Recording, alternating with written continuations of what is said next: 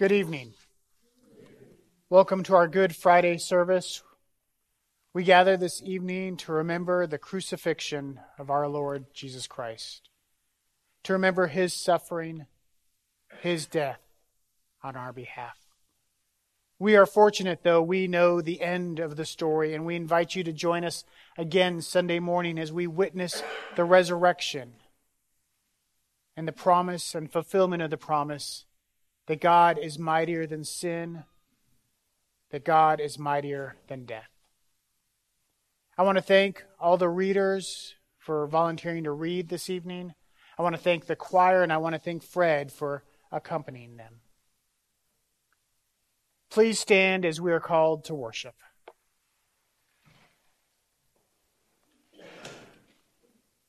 God is light, in whom there is no darkness at all. Jesus Christ is the light of the world. And this is the judgment, that the light has come into the world. And we love the darkness rather than light. Let us now go to dark Gethsemane. Jesus betrayed by Judas. After Jesus had spoken these words, he went out with his disciples across the Kidron Valley to a place where there was a garden, which he and his disciples entered. Now Judas, who betrayed him, also knew the place, because Jesus often met there with his disciples. So Judas brought a detachment of soldiers together with police from the chief priests and the Pharisees. And they came there with lanterns and torches and weapons. Then Jesus, knowing all that was to happen to him, came forward and asked them, "Whom are you looking for?" They answered, "Jesus of Nazareth." Jesus replied, "I am he." Judas, who betrayed him, was standing with them. When Jesus said to them, "I am he," they stepped back and fell to the ground. Again he asked them, "Whom are you looking for?"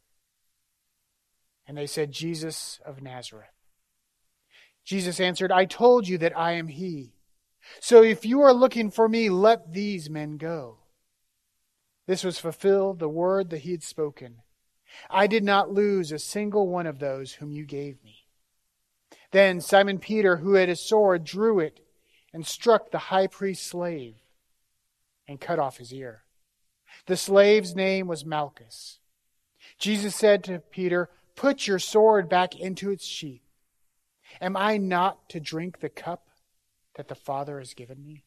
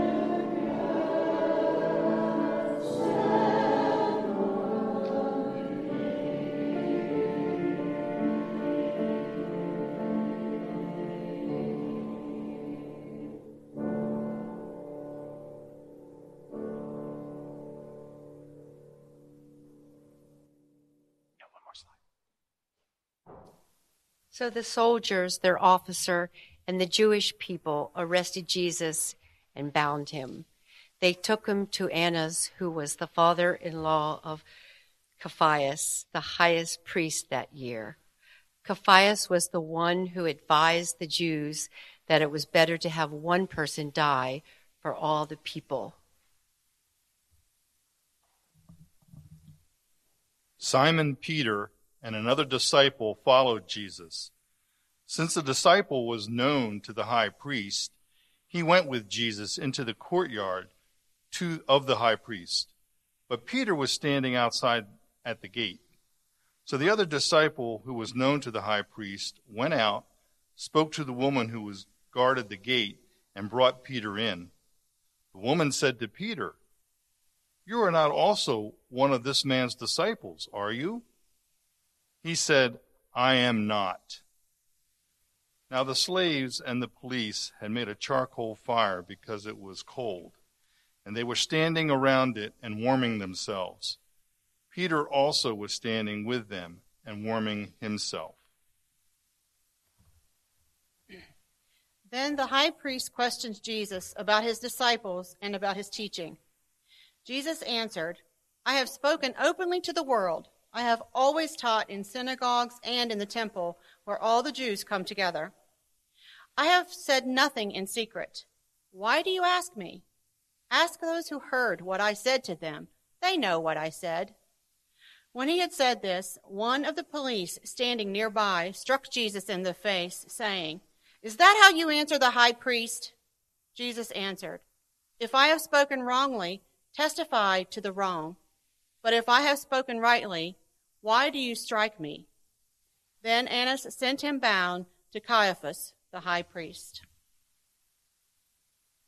Now Simon Peter was standing and warming himself.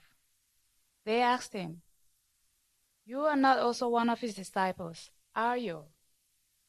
He denied it and said, "I am not." One of the slaves of the high priest, a relative of the man whose ear Peter had cut off, asked, "Did I not see you in the garden with him?" Again Peter denied it, and at that moment the cock crowed. Then they took Jesus from Caiaphas to Pilate's headquarters. It was early in the morning. They themselves did not enter the headquarters so as to avoid ritual defilement and to be able to eat the Passover. So Pilate went out to them and said, "What accusation do you bring against this man?" They answered, "This man were not a criminal. We would not have handed him over to you."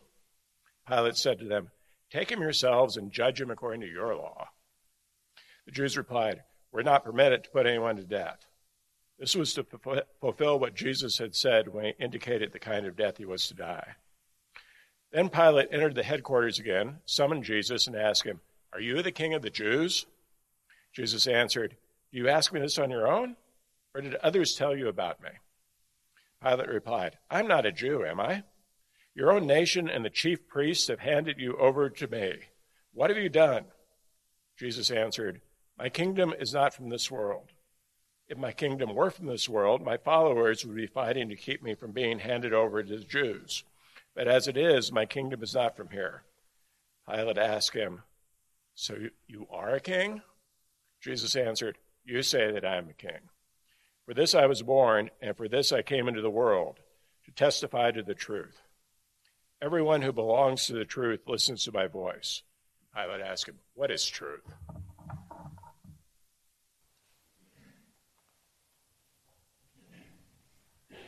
After he had said this, he went out to the Jews again and told them, "I find no case against him, but you have a custom that I release someone for you at the Passover. Do you want me to release for you the king of the Jews?" They shouted in reply, "Not this man, but Barabbas." Now Barabbas was a bandit.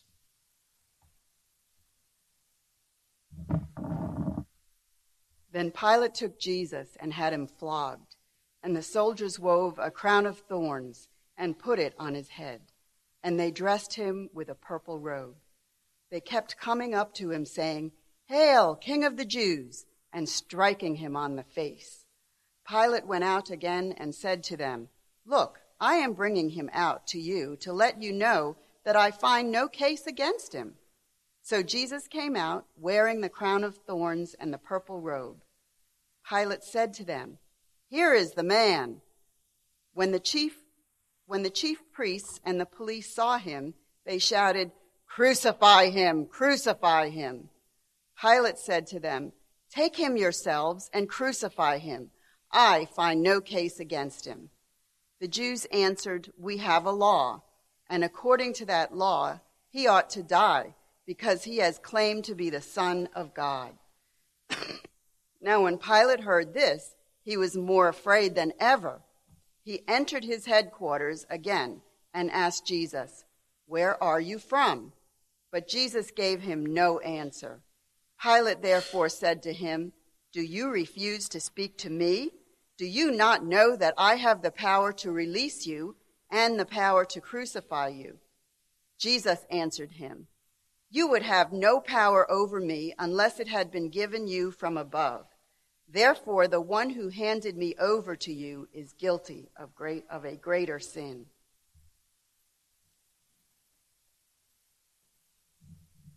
From then on, Pilate tried to release him, but the Jews cried out, "If you release this man, you are no friend of the emperor. Everyone who claims to be a king sets himself against the emperor." When Pilate heard these words, he brought Jesus outside and sat on the judge's bench at a place called the Stone Pavement, or in Hebrew, Gabbatha. Now it was on the day of the preparation for the Passover, and it was about noon. He said to the Jews, "Here is your king." They cried out, "Away with him! Away with him! Crucify him!" Pilate asked them, "Shall I crucify your king?" The chief priests answered, "We have no king but the emperor." Then he handed him over to them to be crucified.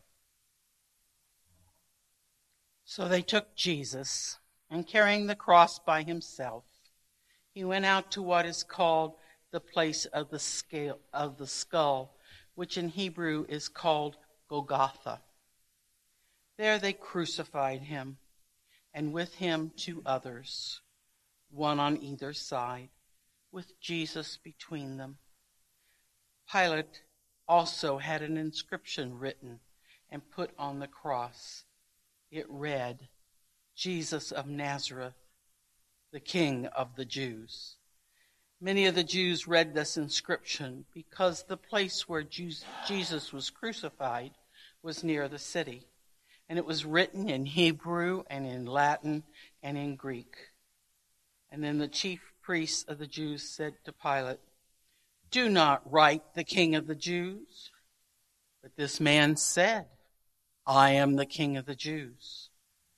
Pilate answered, "What I have written, I have written."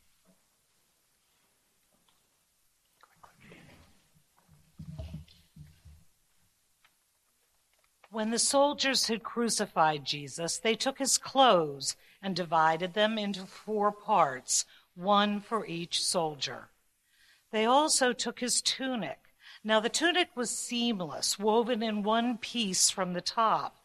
So they said to one another, "Let us not tear it, but cast lots for it to see who will get it." This was to fulfill what the scripture says. "They divided my clothes among themselves, and for my clothing they cast lots." And that is what the soldiers did. Meanwhile, standing near the cross of Jesus were his mother and his mother's sister, Mary, the wife of Clopas, and Mary Magdalene. When Jesus saw his mother and the disciple whom he loved standing beside her, he said to his mother, "Woman, here is your son." Then he said to the disciple, "Here is your mother." And from that hour, the disciple took her into his own home.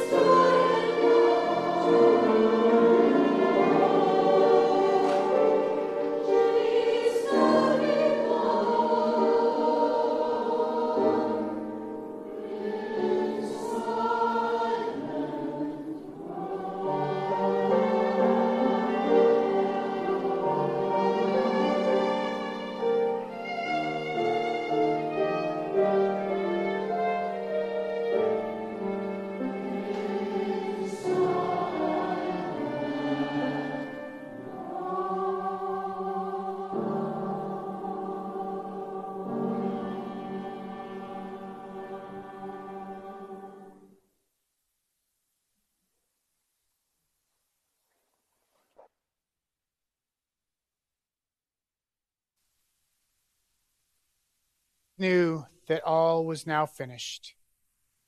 He said, in order to fulfill the scripture, I am thirsty. A jar full of sour wine was standing there. So they put a sponge full of the wine on a branch of hyssop and held it to his mouth. When Jesus had received the wine, he said, "It is finished." Then he bowed his head and gave up his spirit.